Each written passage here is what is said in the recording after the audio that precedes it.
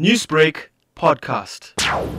The department has considered various options that could help to try get back the week that has been lost as a result of the early mid-year recess, which was announced by the president, resulting in the loss of a week in terms of the number of days that had been allocated for teaching and learning in school. So one of the options that we thought we could apply was the doing away or the removal of the October holidays, because they were going to help us to get back those days. So we have considered that, and we have since held a series of meetings with our stakeholders, and it seems they are opposing that particular move. And as a department, we are going to meet later today with provinces to consider our options going forward.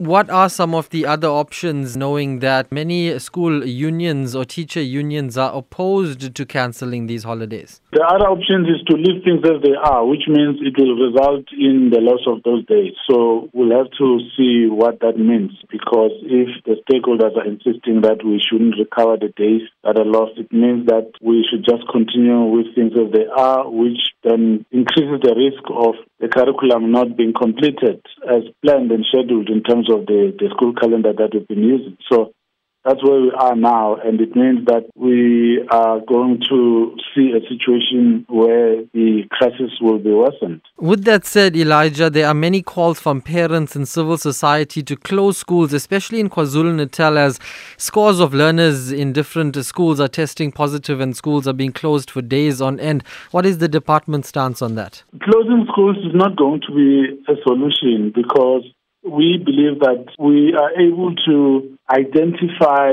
learners or teachers with symptoms when they come to school because of the safety measures that are there in place. If those learners were not in school, if those teachers were not in school, they would continue to live as though they do not have the virus even when they do. So the fact that they are in school, which is a controlled environment, helps in identifying people who need help. So what we need to do is to allow schools to continue.